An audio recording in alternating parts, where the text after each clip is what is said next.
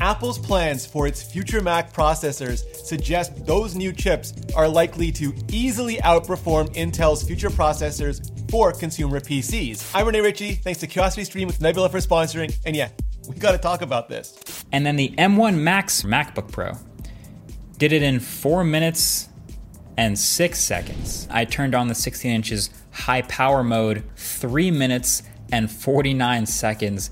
Jesus. Okay, now imagine that, but with double or quadruple the cores, media engines, and unified memory. Yeah. Oh, damn! Quad O-dams. But more on that Mac Pro and maybe iMac Pro in an Alder Lake sizzling hot minute. First, there's been just a lot of chatter over the last couple of days about Intel's new 12th gen processors and what exactly they mean for Apple and for the Mac. Alder Lake is basically just a play by Intel to buy some time by goosing a whole lot of voltage as high as possible to win some cred over AMD from the benchmark LARPers, all while they get their new Big Little architecture and process shrink silicon chips back in order, which I personally really hope they do, because getting Intel back in the game is just better for everyone. But Alder Lake cores score big because they draw big, and some might say that only really matters for laptops like the new MacBook Pro, where you want more than a few minutes of battery life. But no, really not. It matters for desktops too, because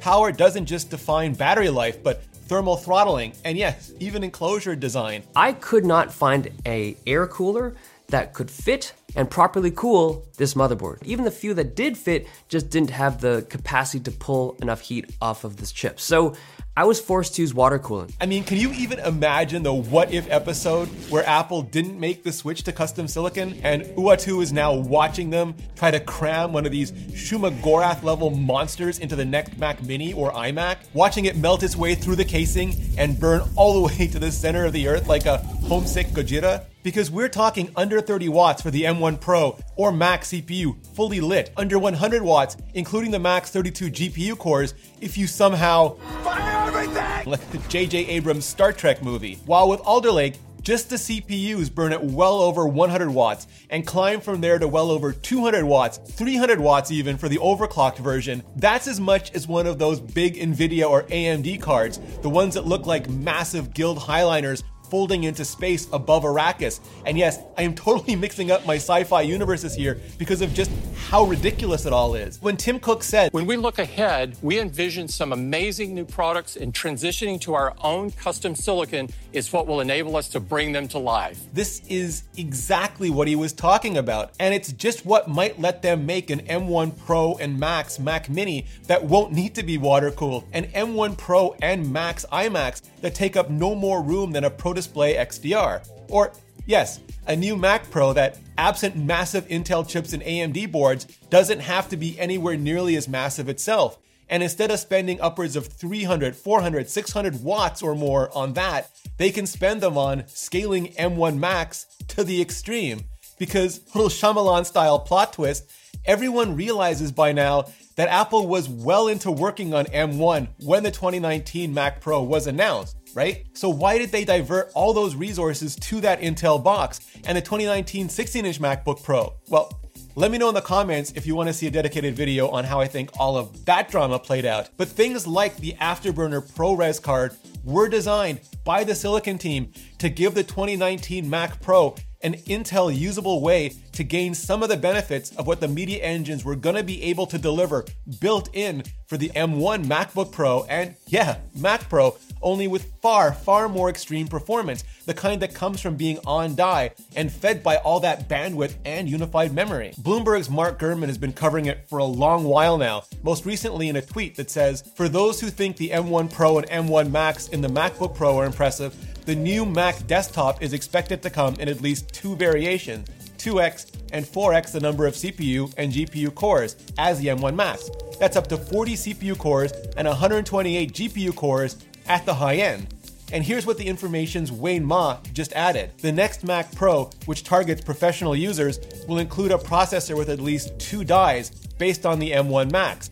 as part of a family of first-generation processors, codenamed Jade. We're designing a family of SoCs specifically for the Mac product line. Wayne also dropped a ton of really juicy details about M2 and M3, which I'll cover in the very next video. So make sure that subscribe button and bell and look for a link below as soon as it goes live. Basically, Jade is the M1, or what's inside the ultra-low power Macs, including the MacBook Air, 2-port MacBook Pro, Silver Mac Mini, and 24-inch Rainbow iMacs. Jade C-Chop is the M1 Pro, and Jade C-Die is the M1 Max. And that's what's inside the higher performance multi-port MacBook Pros that Apple just shipped.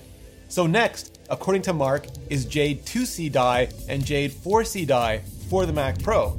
And what that sounds like is rather than a single new monolithic die or just another even bigger version of M1, like an M1 Extreme, Apple's gonna go with dual or quad M1 Max dies, all on the same package. Whether Apple calls it something like M1 Extreme or sticks with something way more conventional like dual or quad M1 Max, we'll have to wait and see. But that's all purely a marketing decision.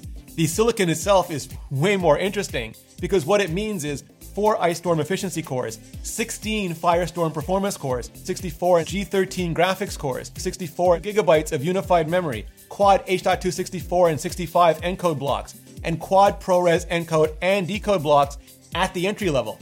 The entry level, but on the high end, 8 E-cores and 32 P-cores for a massive 40-core CPU, 128 GPU cores, 256 gigabytes of unified memory, 8 H.264 and 265 encode blocks, 8 ProRes encode and decode blocks, and a partridge in a flippin' pear tree. And that's if, enormous if, Apple hasn't also figured out some brilliant or even hella ugly way to add off-package memory options into the unified system and some form of the current Intel Mac Pro's expansion module system for even more compute options, either right away or at some future point with the M2 or M3 architectures. So while, yes, sure, it's possible the 2019 Mac Pro was just a one-off and Apple sucked up all that R&D in penance or something for the 2013 trash can, but Afterburner turned out to be not so much, so we'll see.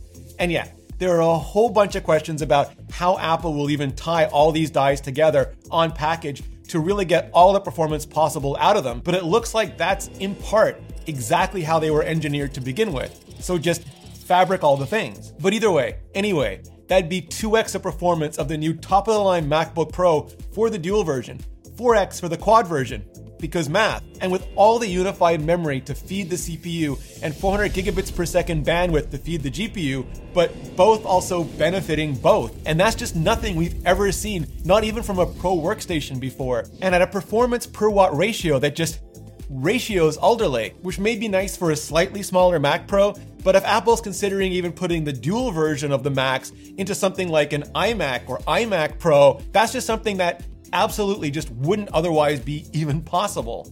And the really cool thing is that Apple's already told us exactly how they're going to do all this. I'm talking to the VP of Custom Silicon himself, and you can listen to the extended version of my interview with him and the VP of Mac Product Marketing ad-free and sponsor-free on Nebula. That's where I post all of my videos, including extended versions of my interviews, reviews, and explainers, and my exclusive documentary on the original iPhone. There was no question that was a game-changer phone. That was ahead of its time. We're going to make some history together today.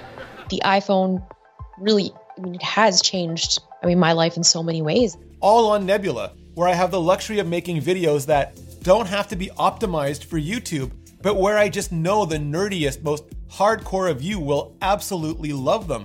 All ad-free, sponsor-free on Nebula and bundled in for free when you sign up with today's sponsor, curiositystream.com/Rene Ritchie, or click the link below. And right now, because you're watching this video, you can get CuriosityStream for 26% off, less than $15 a year, less than the price of a USB-C dongle for the whole entire year. And that includes their thousands of amazing documentaries and series like Science of Thrills, where engineer and adventurer Rob Bell climbs aboard some of the world's fastest theme park rides and discovers, well, just what exactly they're doing to our bodies. It is the absolute best way to support educational creators directly and the best damn deal in streaming today.